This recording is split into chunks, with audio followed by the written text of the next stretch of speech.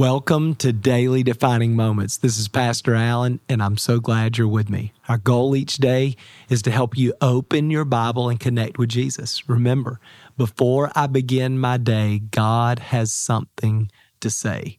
We're reading through the New Testament portion of the one-year Bible in the New Living Translation. Today is June the 1st, and our reading comes from John chapter 20. I'm going to read the entire story. It's the resurrection story. Verse 1 says this, "Early on Sunday morning, while it was still dark, Mary Magdalene came to the tomb and found that the stone had been rolled away from the entrance. She ran and found Simon Peter and the other disciple, the one whom Jesus loved." Now, I love that because John is referring to himself in the third person and says about himself, "I'm the disciple. Out of all of us, I'm the one that Jesus loved." And the truth is, man, it would be good. In fact, it would be life-changing if every one of you could honestly say about yourself, "I am the disciple. I'm the child of God that Jesus really loves." Man, I pray that you would believe that and feel that. It would change everything, right? And so she ran and found Simon Peter. She finds John. She says they've taken away the Lord's body out of the tomb. We don't know where they've put him. Well, Peter, the other disciple, started out for the tomb. They were both running. I love this. Watch, John points this out. But the other disciple, who is John, outran Peter and reached the tomb first. I just think it's so funny. John's telling the story of the resurrection, but he has to point out to everybody that Peter and I were both running, and I'm faster. I'm a better athlete. I can beat Peter in a foot race. So funny. Verse 5, he stopped and looked in and saw the linen wrappings lying there, but he didn't go in. Then Simon Peter, slow Simon, finally arrives, and he went inside. He also noticed the linen wrappings lying there, and while the cloth that had covered his head was folded up and lying apart from the other wrappings.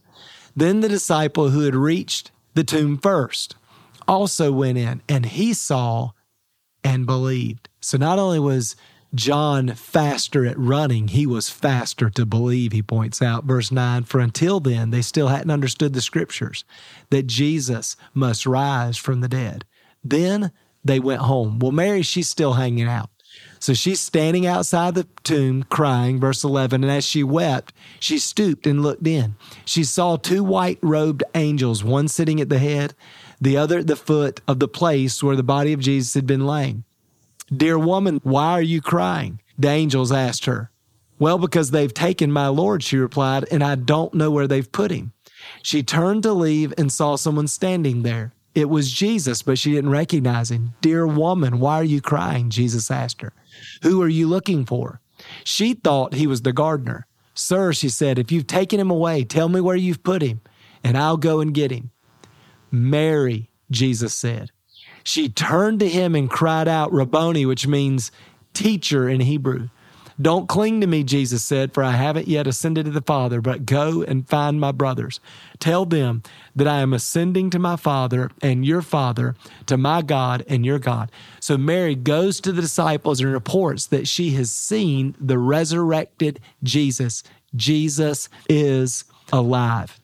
Well, then Jesus appears to all the disciples, and in verse 24, it says, one of the disciples, Thomas, was not there when Jesus appeared. And so all the disciples said to Thomas, 'Hey, Jesus is alive.' Well, Thomas said this in verse 25, 'I won't believe until I see the nail wounds in his hands, put my fingers into them, and place my hand into the wound in his side.' Well, 8 days later, once again, Jesus appears to all the disciples, and then Jesus says to Thomas, 'Put your finger here. Look at my hands. Put your hand into the wound in my side. Don't be faithless any longer. Believe.'" Now, in the story of the resurrection, in John's account, there are these four characters, and I just want to highlight what Jesus did for these four people. For Mary, he gave her freedom. Remember, when Jesus met Mary, she was demon-possessed, being dominated, controlled by the devil, and Jesus comes and sets her free. And boy, that's good news, because Jesus came to set captives free. Jesus came to give you freedom, to give me freedom. We do not have to live in addiction, in bondage to sin. Jesus came to set us free. You say, what's the key to freedom? The key to freedom is coming out of hiding, not allowing shame to isolate us, and being open and transparent with both Jesus and a group of believers that we can trust. And as we experience their love together, we can grow in our freedom. Secondly, Jesus provided John friendship. Man, he's the disciple that Jesus loved. And again, that's what we're trying to do in this podcast. We want to learn to be with Jesus so we can become like Jesus. We want Jesus to be our friend, our constant companion. We're learning to live in the presence of God. And for John, that was life-changing. And for me and for you, that's life-changing. We're learning to live in his presence, to be his friend. And as we're with Jesus, we're becoming more and more like him. With Peter, God gave Peter purpose. Remember, Peter was a businessman, a fisherman.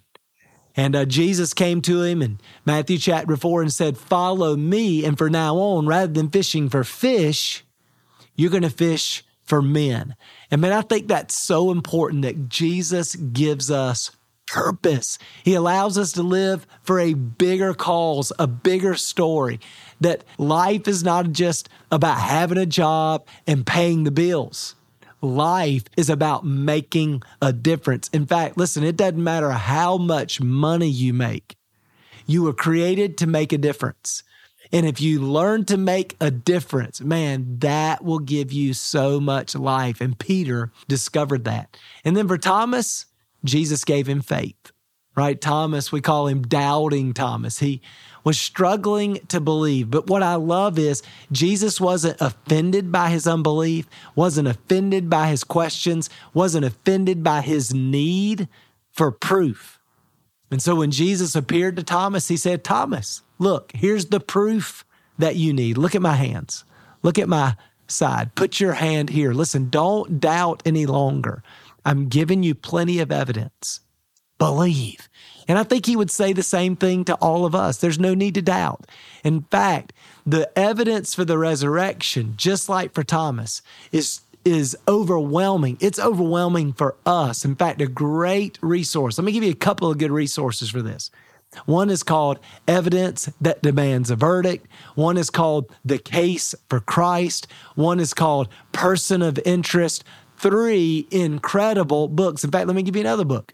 I Don't Have Enough Faith to Be an Atheist. Another great book. So there's 4 great books. The evidence for our faith, for the Word of God, for the resurrection of Christ really is overwhelming. It takes far more faith to deny Christ, to deny Christianity, than to believe. Jesus would say, listen, don't doubt any longer. Believe. So I just love that. Jesus came to give all of us freedom and friendship and purpose and faith. And man, he wants to give all of that to you. Let me pray for you, Father. I pray for every person listening. God, I pray for all of us that you would lead us to a growing measure of freedom. God, I pray that you would deepen our friendship with you. God, I pray that you would clarify our purpose. Give us a vision for how we can make a difference in the world for your kingdom. And God, build our faith. I'm so grateful that being a Christian is not a blind leap, that we put our faith in the truth. So God, help us to see the truth and to doubt no longer, but believe. In Jesus' name we pray. Amen. Well, thanks for being with me again today. Remember, before I begin my day, God has something to say. We'll see you again tomorrow.